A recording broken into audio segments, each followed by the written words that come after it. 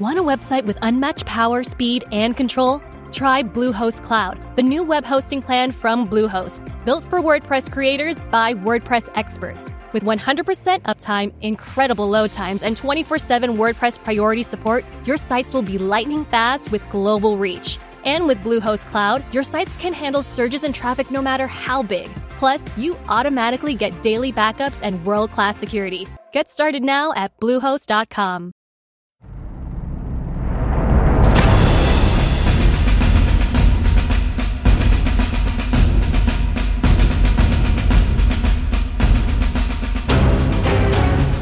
Hello and welcome to the Friday episode of the Battleground Ukraine podcast with me, Patrick Bishop, and Saul David.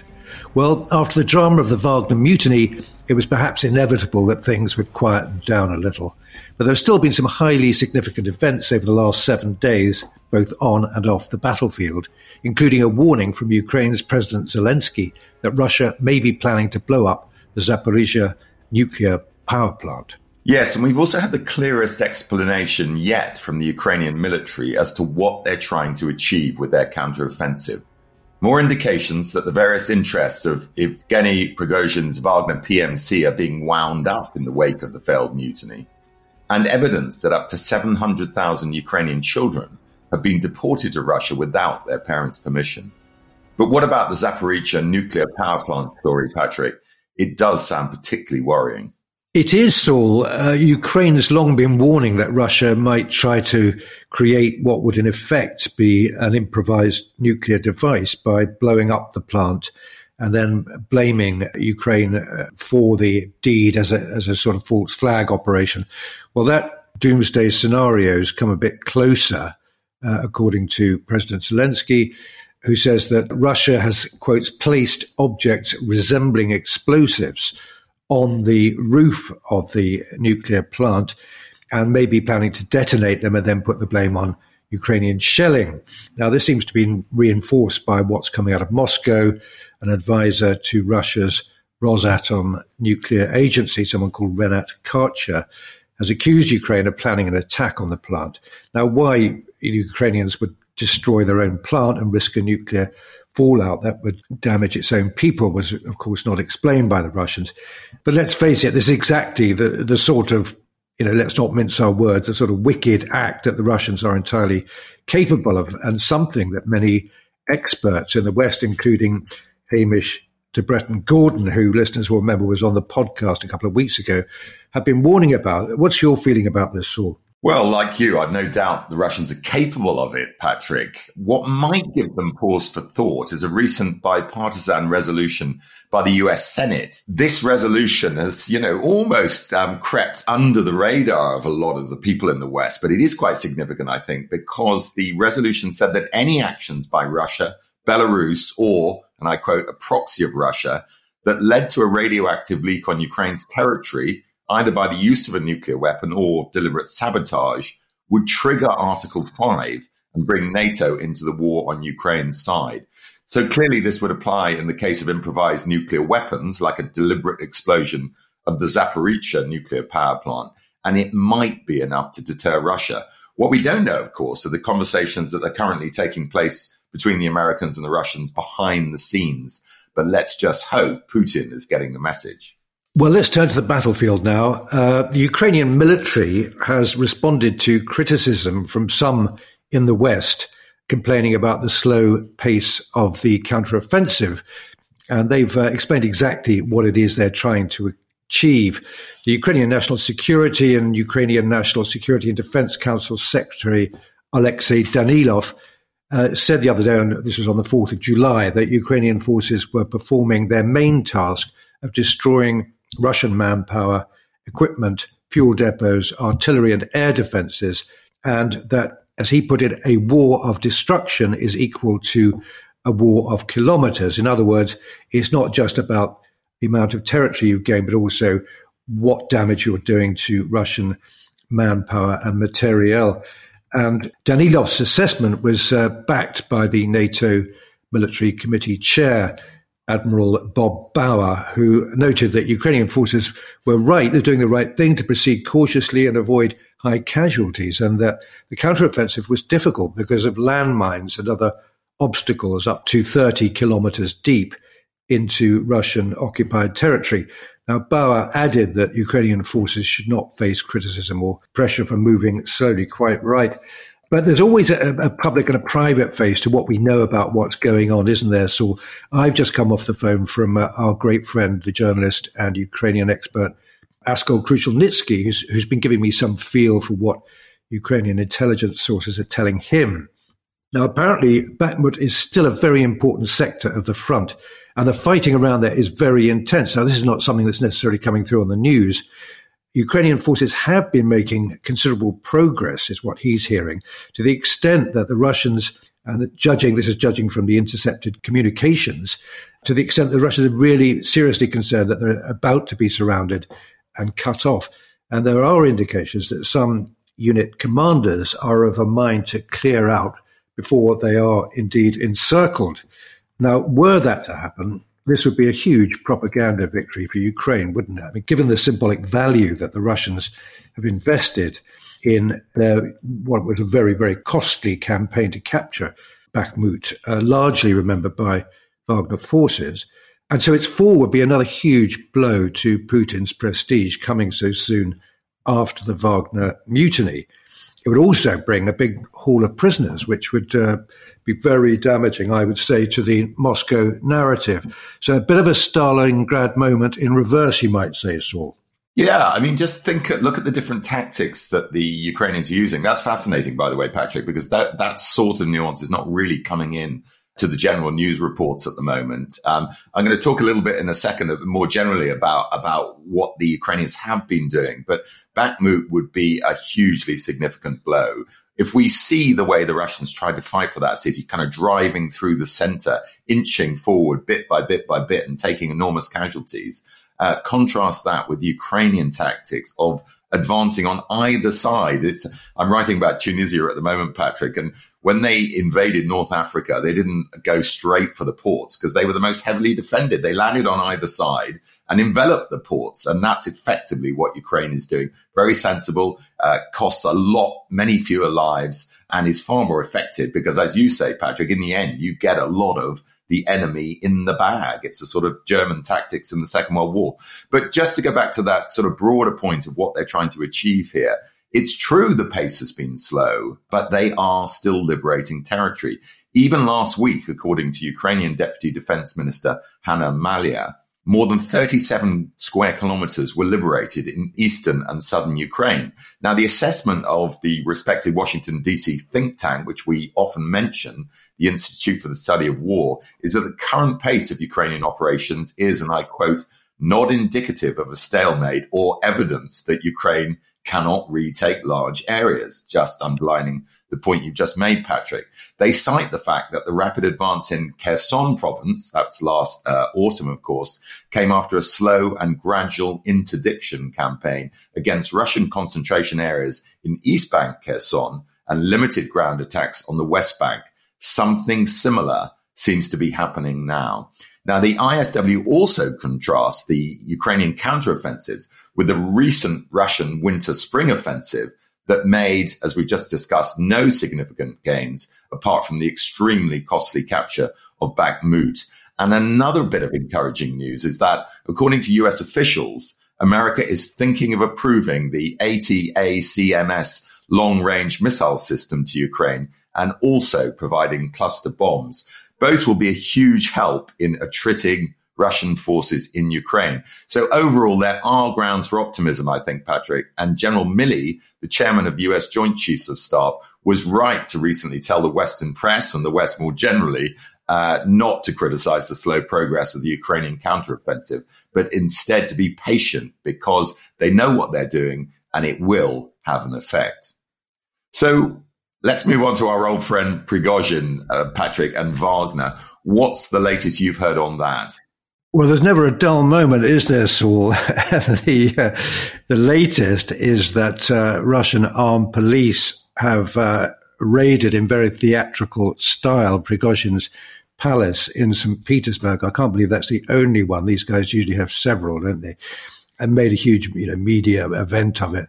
releasing footage to state outlets showing these guys dressed up in SAS-type outfits, breaking in, moving from room to room. And there's lots of highly detailed information about what they found there. Gold bars, about £86 million worth of rubles in cash, lots of guns, lots of ammo, said to be a framed picture of the severed heads of some of Prigozhin's enemies, etc., etc. All the sort of stuff you'd expect to find in any self-respecting warlord's mansion. But what was surprising was the discovery of to me anyway, of a cupboard full of wigs in shades ranging from mousy grey to brown. But I always thought that Prigozhin had embraced and celebrated his slap-head look. He went with a kind of hard man image that he's always projecting. Maybe the FSB planted these wigs there to discredit him. Anyway, it would all seem to suggest that Prigozhin and Wagner are out of the picture or kind of fading from the picture in Russia, at least for the time being. It would also suggest that he himself is no longer in Petersburg. There were previous reports suggesting that even though he decamped first to Belarus, he probably then went off to Petersburg, but it would seem now he probably has returned to this new base in Belarus. The Russian government is, again, mixed signals. They appear to be dismantling some of Prigozhin's financial interests and his power base in Russia. For example, they've cancelled this very, very lucrative catering contract to the services, which was really the foundation of his fortune. Also, the Wagner bot farm, that apparently is being taken apart. And that, that's a very significant thing. That was used to influence the 2016 US, or attempt to influence the 2016 US presidential race. But having said that, there are also reports that, again, one from the ISW, saying that the Russian authorities are actually absolving Prigozhin of financial responsibility for the damages caused by the Wagner Group attempted putsch. And reportedly, they've actually handed back some liquid assets that were seized from Wagner. And this is possibly part of the deal negotiated between Putin, Prigozhin, and the Belarus dictator, Alexander Lukashenko. Well, there's loads of money sloshing around, and some of it seems to be finding its way back into Wagner hands. I mean, the money, even the money that was seized in the mansion, according to some Russian media reports, it will be turned back to Wagner. So it's all, as usual, fascinating and very confusing, Saul, isn't it? What do you make of it? I mean, the first thing to say, Patrick, is that I think all of this is evidence that the mutiny was real. I mean, we had questions last week. Was it a false flag? Was it all a big plot to get Wagner up in Belarus so that, there's going to be a kind of strike from that area? No, I think you can see here that the mutiny severely weakened Putin. Why else would he return Prigozhin's money? I mean, this is most unlikely, isn't it? On the one hand, they're dismantling Wagner, no question about that, as you pointed out. But on the other hand, they're giving him back his cash. So if Putin wasn't concerned about the consequences of reneging on the deal and punishing him, it just makes him, in my view, look weak and effective. Now, another bit of significant news this week was the admission by Moscow that it has brought 700,000 children from the conflict zones in Ukraine into Russian territory. And incredibly, this was actually admitted by Russia. This has long been a charge, of course, of the Ukrainians. But Gregory Karasin, the head of the International Committee and the Federation Council, Russia's upper house of parliament, said on Telegram this week, and I quote, "In recent years, 700,000 children have found refuge with us, fleeing the bombing and shelling from the conflict areas in Ukraine." Now, he's painting it as a humanitarian act, but really, this is a ridiculous own goal by Russia because it provides evidence from their own mouths that they have indeed been unlawfully deporting huge numbers of Ukrainian children, far more, in fact, than the Ukrainians have been claiming, an act for which Putin and Russia's Commissioner for Children's Rights, Maria Lvova-Belova, have already been charged with war crimes by the International Criminal Court in The Hague. Both, of course, are now subject to arrest warrants. Well, of course, there's a long history, isn't there, Saul, of the Russian state shifting vast numbers of its population around its territory for political reasons. Now, before we sign off for part one, I just want to flag something up. We sometimes reference the dangers that the media face covering the war in Ukraine, many of them friends of the podcast, but I'd also like to mention the dangers facing those brave souls who report from Russia and live in the knowledge that at any moment there may be a knock on the door from the FSB. Well, it's now 100 days since the American Wall Street Journal reporter Evan Gershkovich was arrested on completely trumped-up espionage charges and imprisoned in Moscow. Well, there are some encouraging signs that a deal may be in the works to free him, but it's a reminder of the risks that honest reporters like Evan Gershkovich and the other Western journalists still working in Moscow face in bringing us some idea of what's going on there. All right, well, that's all we've got time for in part one. Do join us after the break when we'll be answering listeners' questions.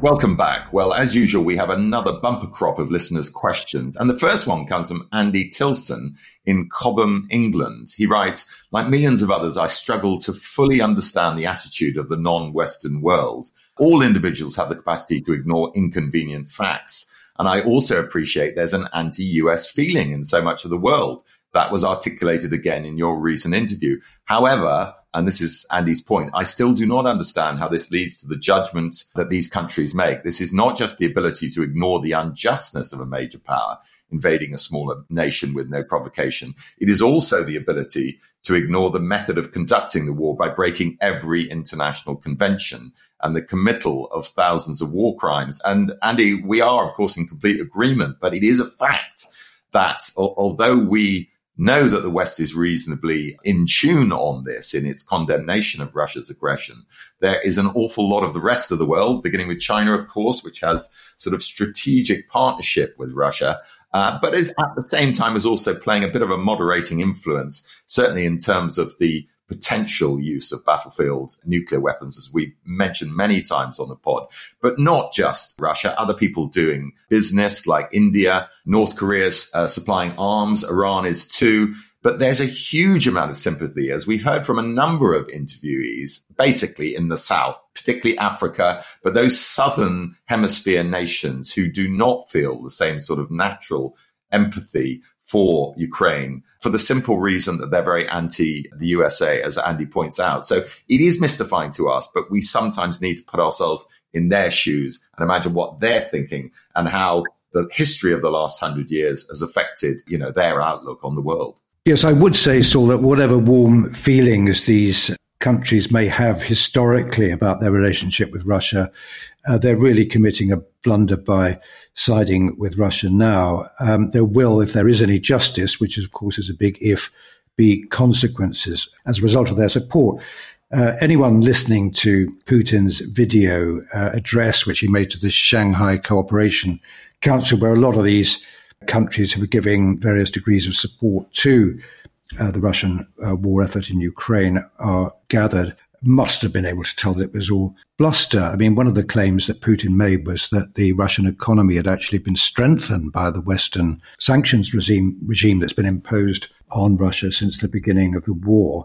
And that's clearly nonsense, isn't it? When this is all over, one way or another, Russia is clearly going to be hugely weakened and not really what any sensible government would regard as a valuable strategic partner.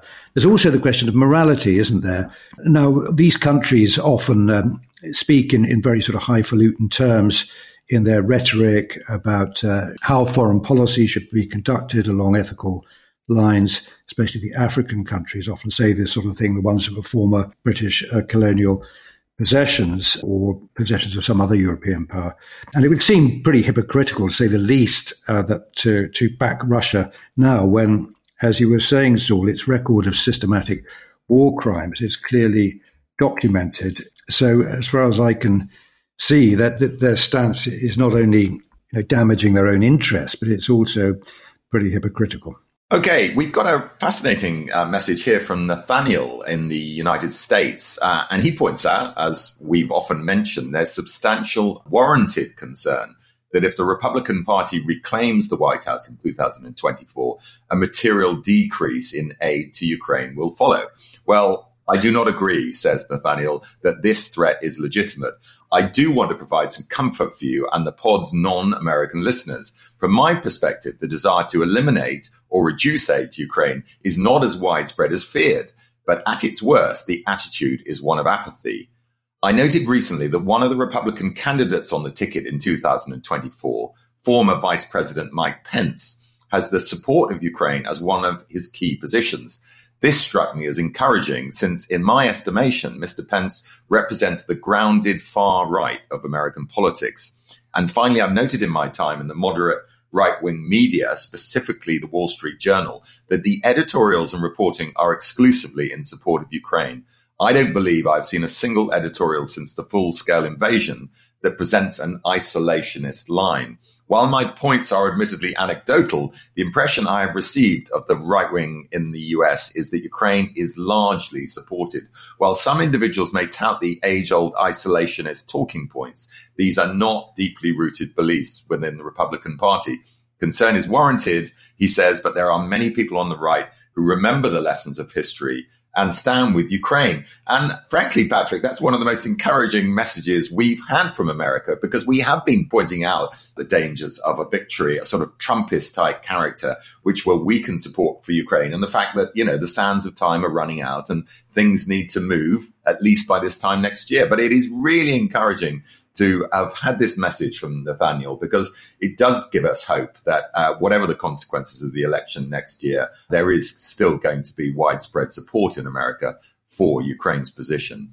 Yeah, and on a related topic, from a superpower to a very modest European power, we got one here from Zach in Ireland, who's saying, what do you think Ireland could do more of to be more involved in the war and to support Ukraine? Well, Ireland's position is interesting on this. It comes from a historical, deep-rooted antipathy to getting involved in any wars at all. As long as Ireland's been a state, it's been militarily neutral, even during the Second World War, which caused a huge amount of anger in Britain, particularly from Churchill. But that is, as I say, a strong political and cultural tradition.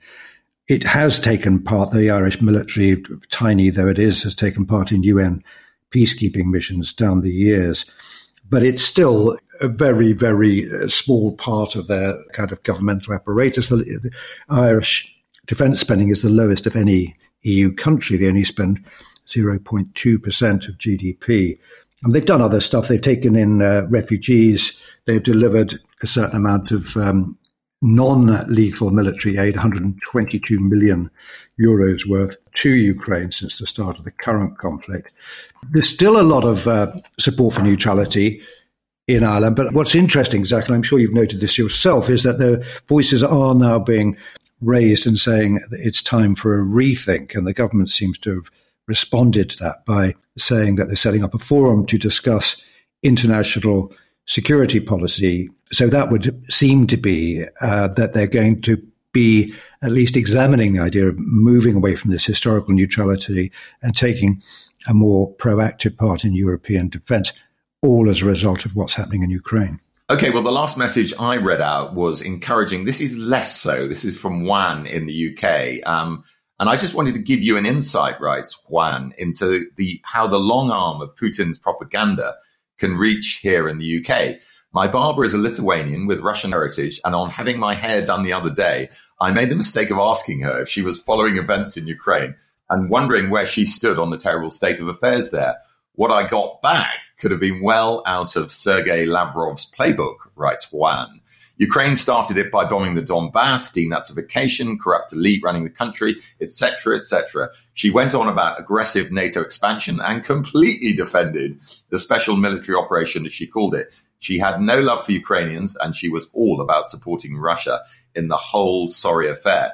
Needless to say, writes Juan, I was fairly shocked. My thought is, how on earth can we expect the normal Russian population to go against Putin at any time soon, when even a Lithuanian with distant Russian connections living in the UK, with presumably access to Western news outlets, can have such an entrenched, brainwashed view as well? It goes to show how powerful and dangerous Russian propaganda is, in my view.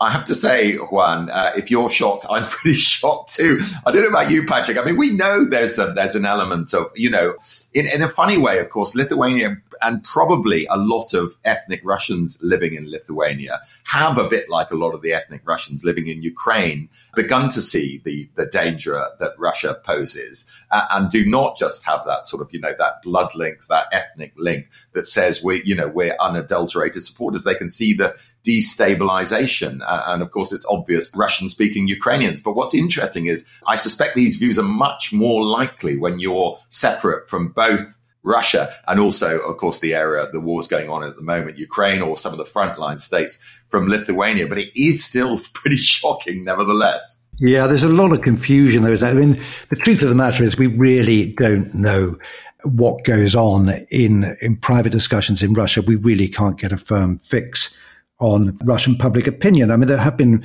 serious efforts made. There's a book that's just come out by Dr. Jade McGlynn, who I think we might try and get on the podcast, which has analysed social media traffic and comes to a slightly depressing conclusion that insofar as Russians do give voice to their feelings, they are by and large kind of not unfavourable to the regime, to say the least. But then we've got another one here this is a big topic this week. We've got another one here from Alan from Perth in Western Australia, who says that he's married to a Russian woman and they live in Australia, but the rest of the family are all back in Russia. She's from a small town about 3 hours east of Moscow, and they stay in touch. They call each other up, and there is communication there.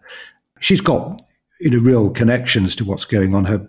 One of her brothers was called up into the Russian army. She's got a first cousin in the Belarusian army, etc., etc. Now, what he says is that during our weekly phone calls to Russia, there's never any mention of the war or of politics of any kind because her parents are afraid that this type of conversation will result in repercussions. But what he's really saying is that, you can't generalize. You can't say that people are ambivalent to the war or support the war. This would be a mistaken view. Now, I think, we've got to tread very carefully here.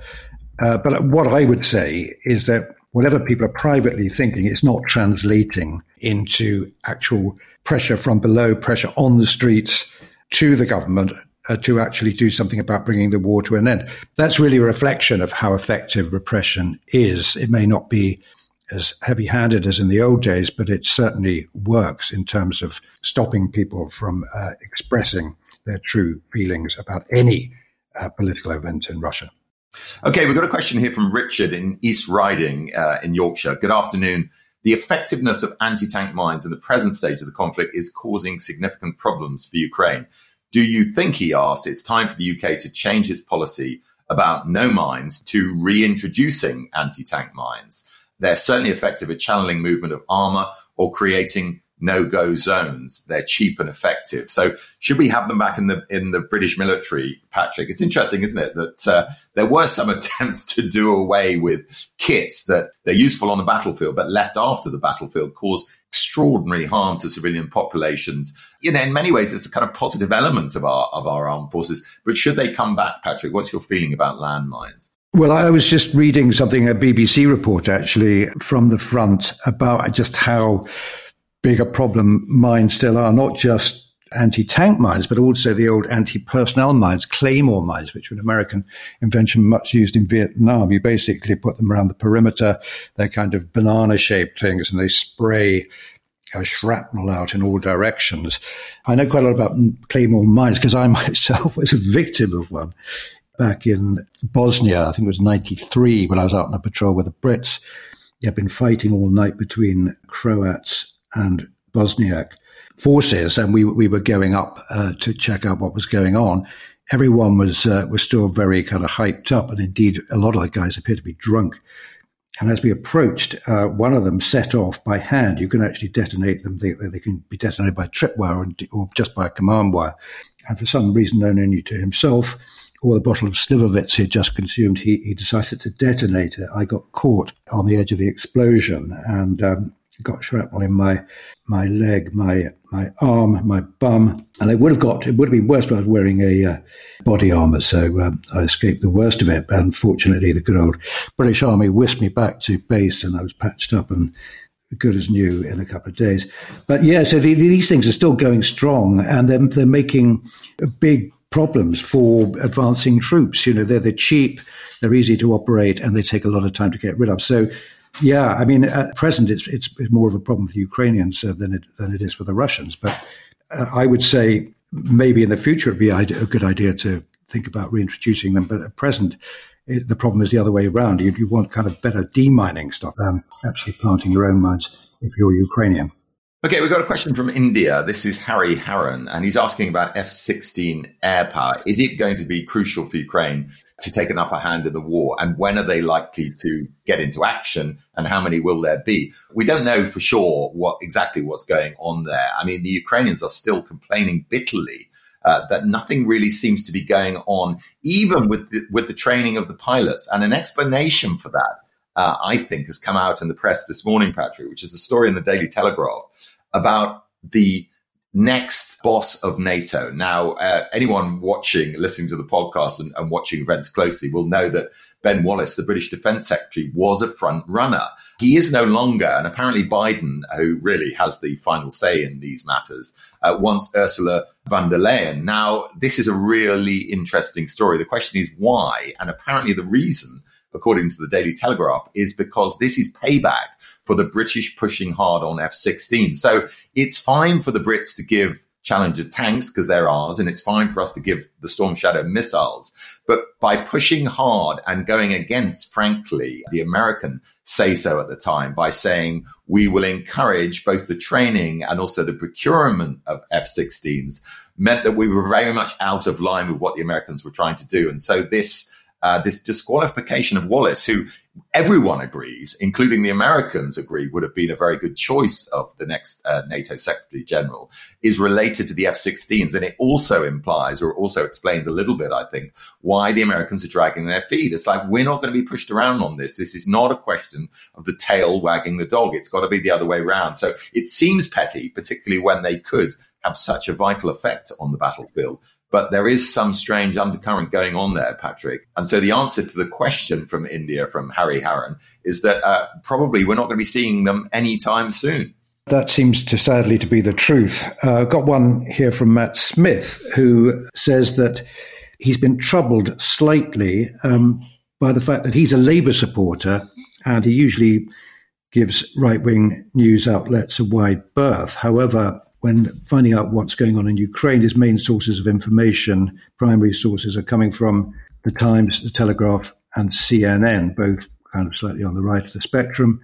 He says, I'm aware that I listen to these outlets as they reflect my views on the conflict. So while I believe it to be honest reporting, I don't find my beliefs being challenged. It may be laziness on my behalf in not seeking out left-leaning publications to give an opinion. Or has this war highlighted a weakness with the left, in that confronting the idea that the West has the moral high ground in this war might be an unpopular paradigm? Now, he goes on to say, it would be helpful if you could point me in the direction of any work that's been done with regard to the UK left-right response to this war, i.e., how the war has been reflected across the political spectrum. His personal feeling is that, I'm quoting, Labour, while supporting efforts that the Ukraine government are undertaking, are kicking the can down the road, hoping it's all over before the next election. That's an interesting point of view. Well, Saul, you often talk about this strange nostalgia, don't you, that the left feel for the Soviet Union. Do you think this is another example of that? It is surprising in many ways, isn't it? But there's also a good explanation for it, as you're sort of suggesting, Patrick. I mean, I think we should say that the Guardian reporting of the war is fairly solid, but it isn't anything like as in-depth or as constant as you're getting from the right of centre press, the Times and the Telegraph. It's interesting that Matt also mentions the CNN. I mean, in America, the CNN is seen as left of centre, but in a comparative sense to the way we see politics in the UK. Matt's probably right to say it's more like the Times and the Telegraph. So what's going on here? Well, there is this kind of strange legacy, isn't there, of USSR and the kind of natural sympathy that Labour felt for the old USSR, Russia generally, the kind of anti-capitalist feeling, the socialist brotherhood. And as a result, it is quite tricky for them to paint even modern Russia, which is very different, of course, as we all know, from the USSR in the same light. And this is exactly the same reason, which we've also mentioned on the pod a couple of times, why Africa, with its old links to the USSR, the freedom fighting of the 1980s, 1990s, it's also why they find it very difficult to criticize Russia and have this sort of natural affinity. It is true, Matt, that most of the little snippets we're picking up, they come from lots of sources, but the most reliable stuff, I'm afraid, is tending to come from the Times and the Telegraph, and which is where Patrick back in the day reported from. So you're probably not that surprised, are you? No, but what I am surprised is how long that left nostalgia lasted for. I've just been reading the stories of Isaac Babel, who was an Odessan writer of Jewish origin, who was with the Red Army in the war with the Poles in the early 1920s. And it's all there. What strikes me is Babel was a very, very interesting character. I mean, he was himself a communist, but you don't have to read between the lines in his stories to see just how morally confused the whole story is. He was Jewish, and yet, you can see that the anti-Semitism was just as virulent, really, on the communist side as it was among the white Russians. Okay, we've got a question from Sydney, Australia. This is Matthew McAuliffe. He starts off by telling us, great podcast. Thank you, Matthew. If only Poms could play cricket as well as they do podcasts, with a smiley face. Well, that's tough for us to swallow, frankly, given the shenanigans last week with the rather dodgy stumping of our wicketkeeper. But in any case, let's get to the point of Matthew's question, which is, surely the West, and dare I say China, must be concerned about what might happen to Russia's nuclear weapons if central control under Putin is eroding. And this is a kind of wider fear a lot of people have. Better have Putin than not, because at least, a bit like Saddam Hussein, at least he's sort of controlling matters. And if his power erodes and if Russia, the Federation, breaks up, there's a danger these nukes are going to get into the wrong hands. And he's absolutely right. It is a concern. But I've never felt that this argument is good enough to say, do you know what? It's better to keep Putin. Something worse could be down the line, because the reality of Putin's position now is that he is heavily invested in this war. He's the one who launched it, and he is the only one who can bring it to a close. And he's not going to do that until he gets some kind of win, in inverted commas, out of this. My calculation is that if he's toppled at some stage, then there's an opportunity for whoever comes in next, however good or bad they are, and frankly, they've got to be pretty bad to be worse than Putin, to say, actually, nothing to do with me, mate. My personal credibility is not tied up in this, and that I can pull out before things get even worse for Russia, which, frankly, they are going to. So, yes, we need to be concerned. But the last point I'll make on this is China is playing, I think, a very sort of, calming role when it comes to anything to do with nuclear weapons. And China is definitely concerned about what might happen to those weapons. And that's a good thing, frankly. China's concerned, America's concerned, and they are the two key players in all of this. Yeah, Matthew, I'll just say that today as we're recording, is the opening day of the third test at Headingley. I've been actually pretty impressed by how the Poms, as you would put it, have been playing thus far, and I think it's been pretty evenly balanced. And as you know, we always play fair, so that's probably been to our disadvantage in the last test anyway. There's everything to play for. Coming back to the point, I completely agree with you, Saul.